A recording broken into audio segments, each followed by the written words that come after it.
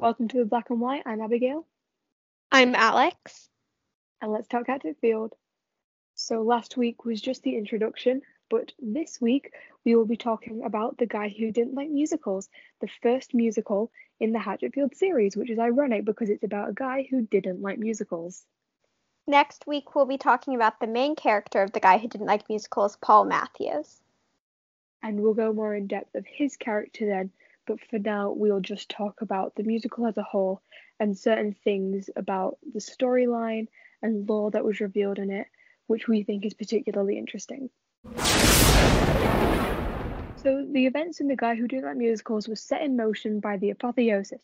But what really was the apotheosis? The apotheosis was Pokey. He has the blue goo on his face, and the thing infecting Hatchetfield is the blue goo, causing everyone to sink. Pokey is also wearing a mask, similar to ones that might be worn in the theatre, as stated by one person on Reddit, so that could connect to why everyone is singing. There's also the theory that because it crashed into the Starlight Theatre, that is why everyone was singing, because Pokey was influenced by what he saw there. We also know that Pokey had to have the vessel, the blue goo, to control everyone and control the hive. Pokey himself seems very similar to his brother Wiggly in the sense that he wants to take over the world rather than messing with individuals like Blinky or Tinky. Wiggly is very open about he is the one causing all of this. We see him many times. We hear his voice many times, whereas Pokey, we don't see him. We don't hear him talk. So there's a little bit of a difference there. So, actually, which thing do you think is correct about why they're singing? Do you think it's the fact that it's wearing a theatre mask or the fact that they crashed into the Starlight Theatre? I think the Starlight Theater sounds about right. The theater mask definitely does have something to do with it, I think. But I think that because it crashed into the Starlight Theater, it's the reason everyone was singing. And that could also tie into the five senses, five lords and black theory, where Pokey would be representative of hearing. Of the musical, people get infected with the blue shit and by Pokey, but it's not actually very clear on when certain people get infected. We know that people get infected because of what they want. Bill wants his daughter back, and that's how he gets infected. Ted wants to be saved, and that's how he gets infected.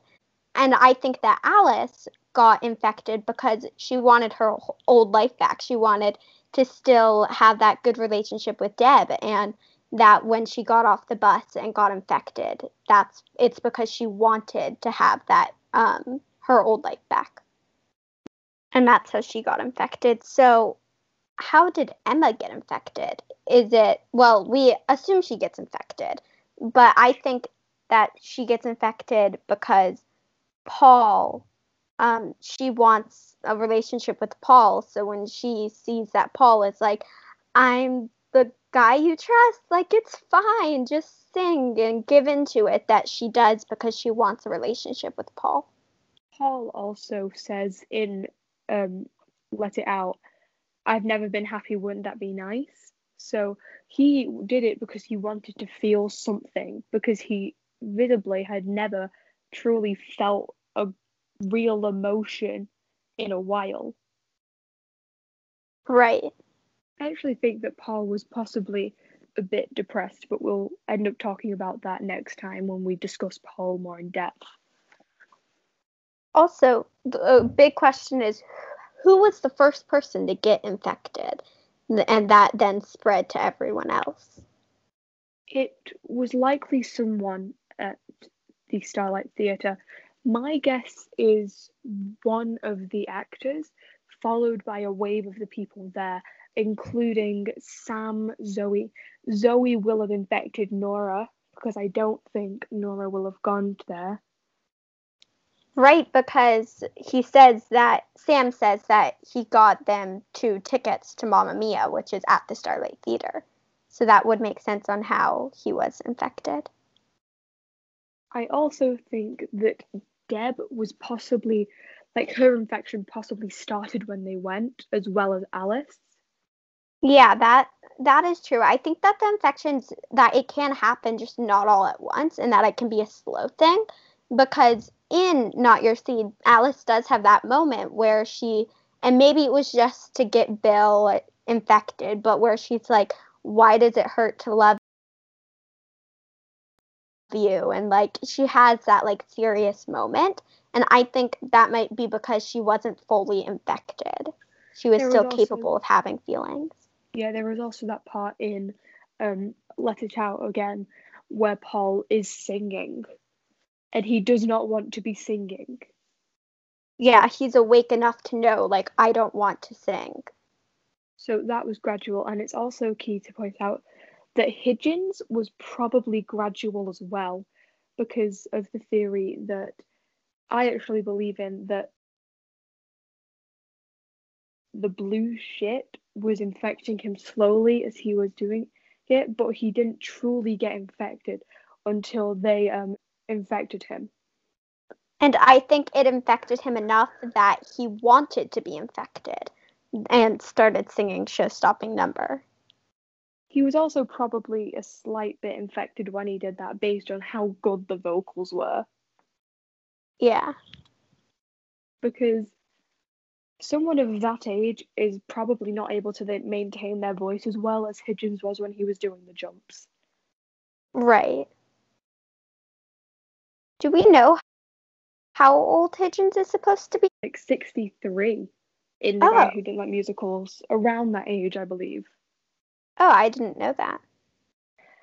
That might be completely wrong, but there are a lot of characters and all of them have intertwining relationships, and we want to talk about a couple of these relationships and the complexities in them, though not all of them, because we don't really have the time to go through all of them. One of the obvious relationships is Paul and Emma, which we'll go further detail in Forever and Always. But we know that it is the real Paul and Emma, and that they are actually falling in love with each other. So despite in Forever and Always, the real Emma saying she doesn't want a long-term relationship, she doesn't want to get married, but in this we see her clearly fall for Paul. Yeah, so the Emma clone is clearly, or the Emma robot, because it's the Paul clone, but the Emma robot is clearly built to be just like her. And you can also tell real people. And also Emma talks about pot, and in Forever and Always, her real self does talk about how one of her moves is getting people high and seeing where things go.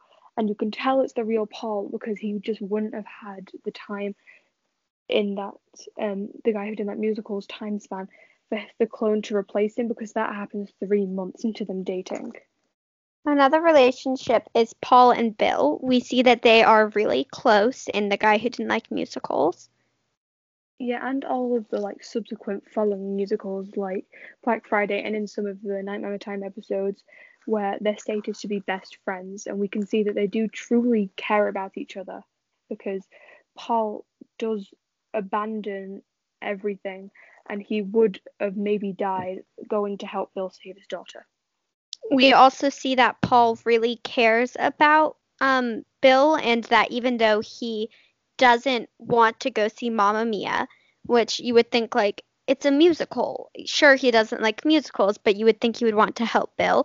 But we see he really does care about Bill when he does abandon everything to help Bill get Alice back. It's just that he really hates musicals, and next time we'll probably talk a bit about why he hates them so much, because it seems to really be something that takes over his entire life. There is also the relationship between Bill and Ted, who have a lot of animosity, as seen in the I'm going to kick your head scene. They really just don't like each other, and for Ted, he wants to have like power over Bill. He has something against Bill, but for Bill, Ted, he wants to overcome his kind of fear of Ted. He wants to be able to stand up to Ted, but you see he really isn't able to with the whole kick your head part of it. It's also kind of pointed out that both of them seem to be quite similar in the terms that they don't really do well with love. Bill is unable to keep someone with him for a long time, as seen with his wife cheating on him. And Ted has completely given up on long-term relationships after what happened with Jenny. I also think that Ted, in a way, might be a little bit jealous of Bill because while, yes, Bill's wife did cheat on him and he no longer has that relationship, he has a daughter and he has people who care about him, like Paul. And Ted, in a way, is jealous because all the people that he has ever like tried dating or tried really being friends with have turned his back on or turned their back on him, and he just is a little bit jealous that Bill has people who care about him.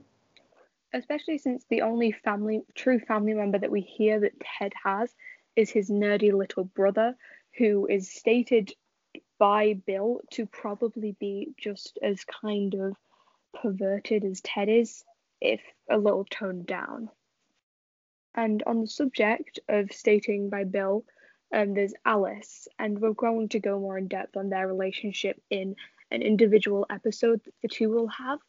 But they seem to have a very different dynamic in The Guy Who Didn't Like Musicals to Watch a World, where they genuinely seem to have a decent relationship.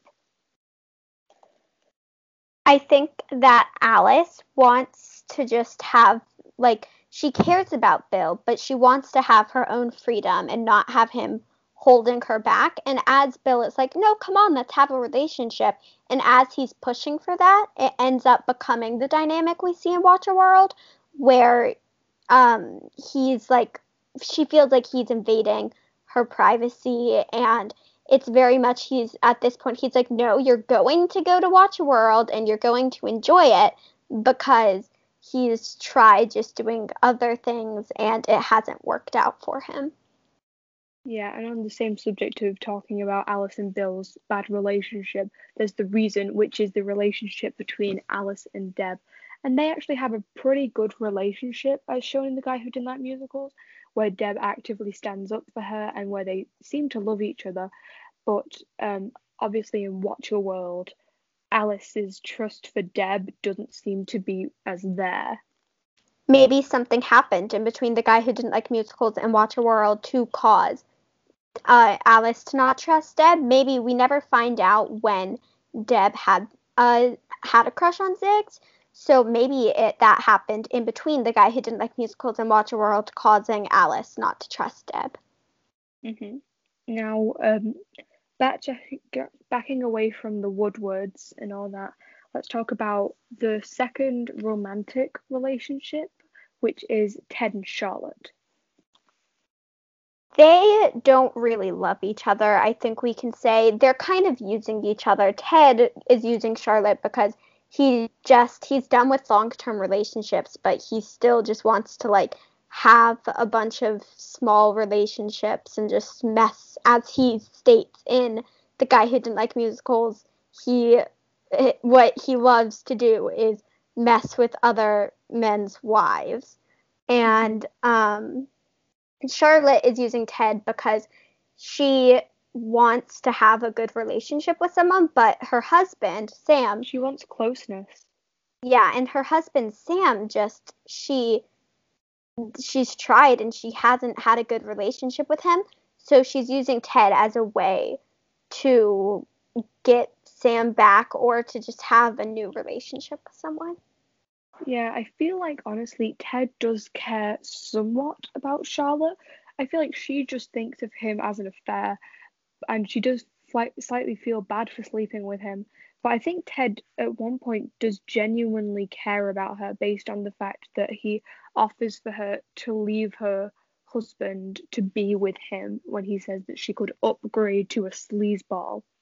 Yeah, Ted realizes that the relationship between her and Sam is not good and that he doesn't respect her. They just haven't had a good relationship, and that she wants to have a relationship with someone. Mm-hmm. And whilst we're discussing Charlotte and Sam, Charlotte genuinely does love Sam, but it seems like Sam just doesn't really like Charlotte at all. Both of them are cheating on each other, but he just doesn't feel any shame.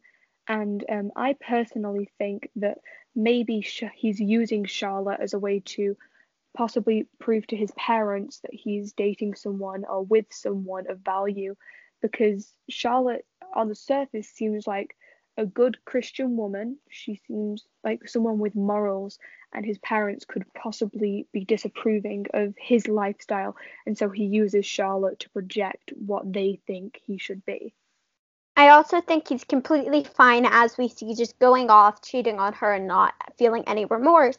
But as soon as he needs something from her, like in You Tied Up My Heart, when we see him tied up and he's trying to convince Charlotte to untie him, he's like, please, I'll be better, I love you. And he's using her because he knows that it will work on her, and it does, and that as soon as that's done, he's just going to go off and cheat on her again. And okay, so we also wanted to maybe talk about the relationship between Ted and Professor Hitchens, because in every way that we've seen them react or like talk to each other, in the Guy Who Didn't Like Musicals, Hatfield 8-Man, and Time Bastard, they seem to have a fairly good friendship, which is kind of weird, seeing as how Hitchens literally tied him up in The Guy Who Didn't Like Musicals. So I think that in Hatfield 8-Man, Forever and Always, and Time Bastard, Ted was never tied up by Hitchens, because The Guy Who Didn't Like Musicals, for those things to happen, wouldn't have happened because they are alive. And in The Guy Who Didn't Like Musicals, the world is dead. But then that brings the question, when did they meet? Did they meet in between? If they met, we know that they met during The Guy Who Didn't Like Musicals, and if everything was going on hadn't happened, they wouldn't have met them. So how did they meet to know each other in all of the Nightmare Time episodes that they know each other in? We'll probably end up talking about this in their respective episodes, because both of them are going to get an individual episode. But something that should probably be mentioned is that Ted enjoys musicals because he is a fan of musical theatre. He enjoys when Robert Kopp character is breakdancing, and he also very much enjoys Working Boys. So that's probably why he ended up working with him in Hatfield 8-Man, because he had a genuine love for the musical that he was working on. So while we're talking about Hitchens, there's also an aspect between Hitchens and Alexa, and Hitchens and the Working Boys. So we will definitely go very in depth on this and why he's so close to his Alexa in his individual Hatfield 8-Man character episode. However, I think the reason why Hitchens is so connected to his Alexa ties a lot to the Working Boys, because it seems like he's gone mad off something in his past, and it's most likely something to do with the boys who he seemed to love, as shown in Time Bastard, back in college. I think the reason that him and Alexa are so close is because he is lonely, and the Alexa is his way of having a friend, and that the reason he wanted to be a part of the hive is because he was lonely, and he knew, like, if I'm a part of the hive, other people are there too, and I'm part of something bigger. And I think that was really appealing for him. Especially since he is so happy and surprised to see Greg and Stu in the end of Working Boys, when he goes, "Greg, is that you?" which leads me to believe that he was probably abandoned. Most of the characters will get individual episodes dedicated to them, but there are certain individuals that won't get a specific episode only talking about them, so we want to dedicate a bit of time to them. The first character we're going to talk about in today's episode is Charlotte. She is gullible. She's a very gullible person, and she seems to know that she's gullible but not do anything to stop it. Yeah, she seems to know that trusting Sam again isn't going to work, despite what he says. That just these little things in her life, it's not going to make any difference. And that she's going to just get hurt again. But she wants to believe that she's not going to be.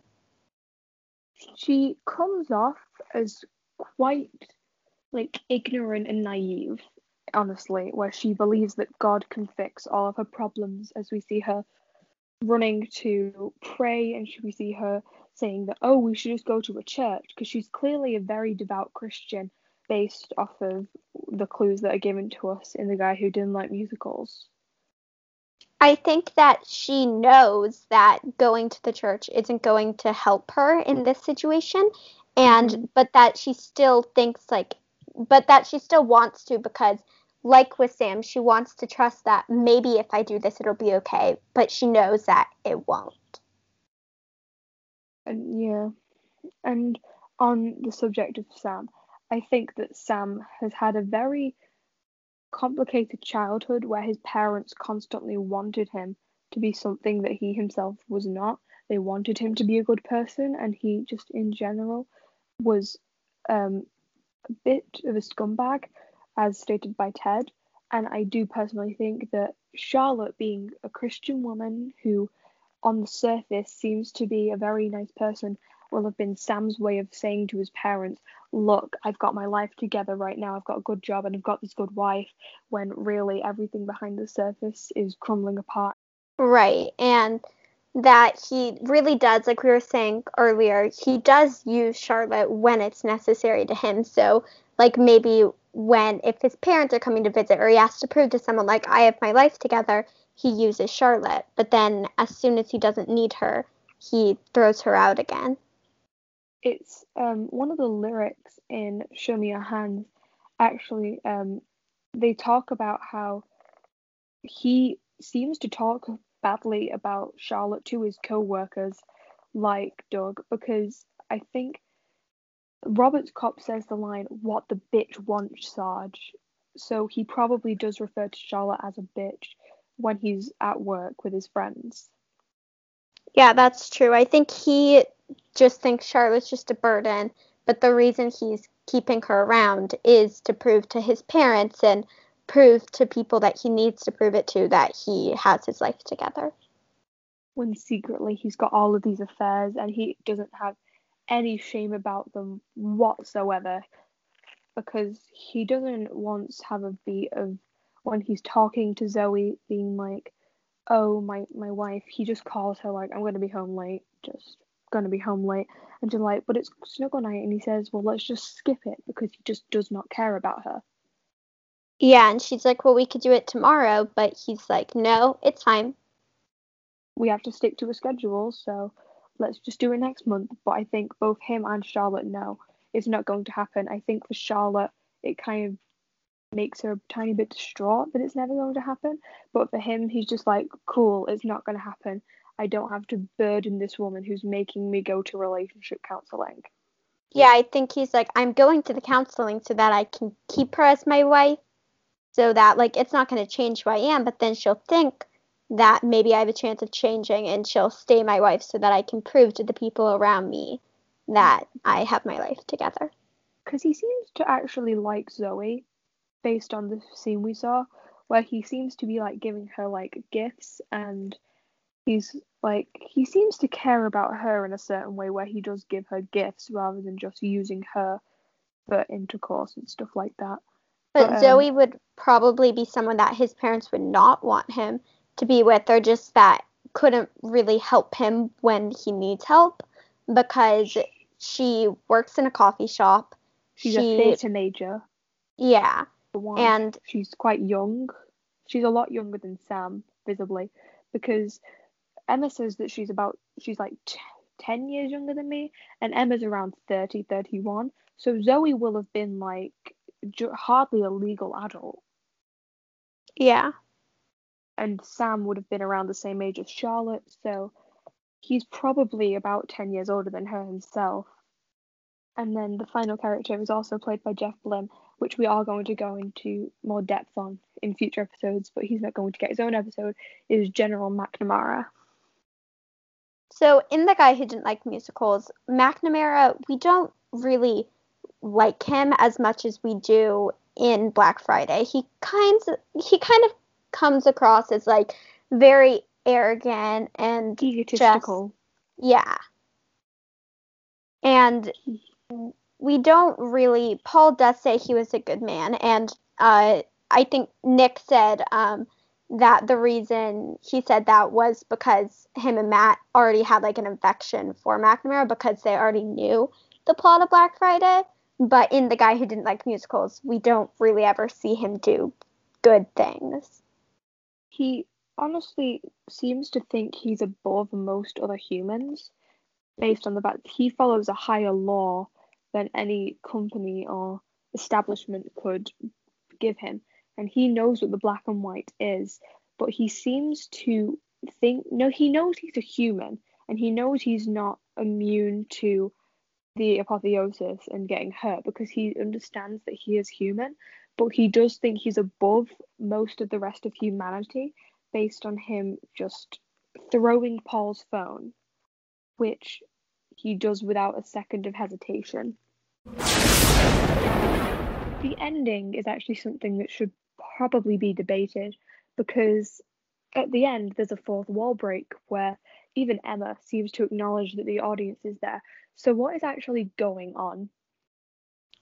Well, at the beginning of the play, we see them motion. It's like they're telling a story, and we see them motion for Paul to come in. He doesn't, and then the rest of the events of The Guy Who Didn't Like Musicals happen. So maybe The Guy Who Didn't Like Musicals is just them reciting the tale, them telling the audience the tale, and they know that the audience is there.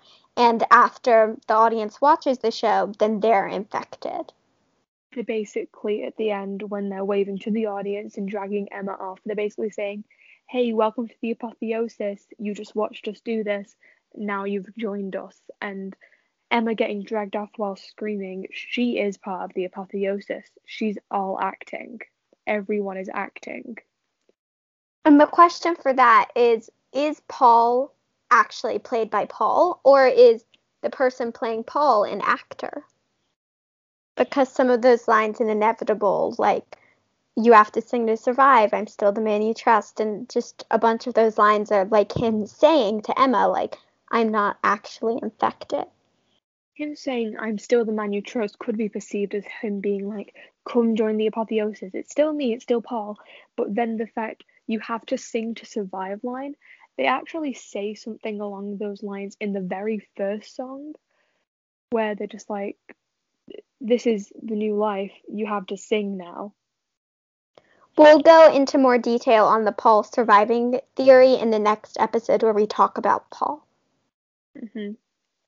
Because that's honestly something that should be talked about, because the ending has actually got a big question mark, because we know what happens. We know that everyone in the world gets infected. However, we don't know what is going on with the whole who's infected and who's not situation. It's kind of like how we don't really know what happens at the end of Black Friday. So those are a few of our thoughts on The Guy Who Didn't Like Musicals.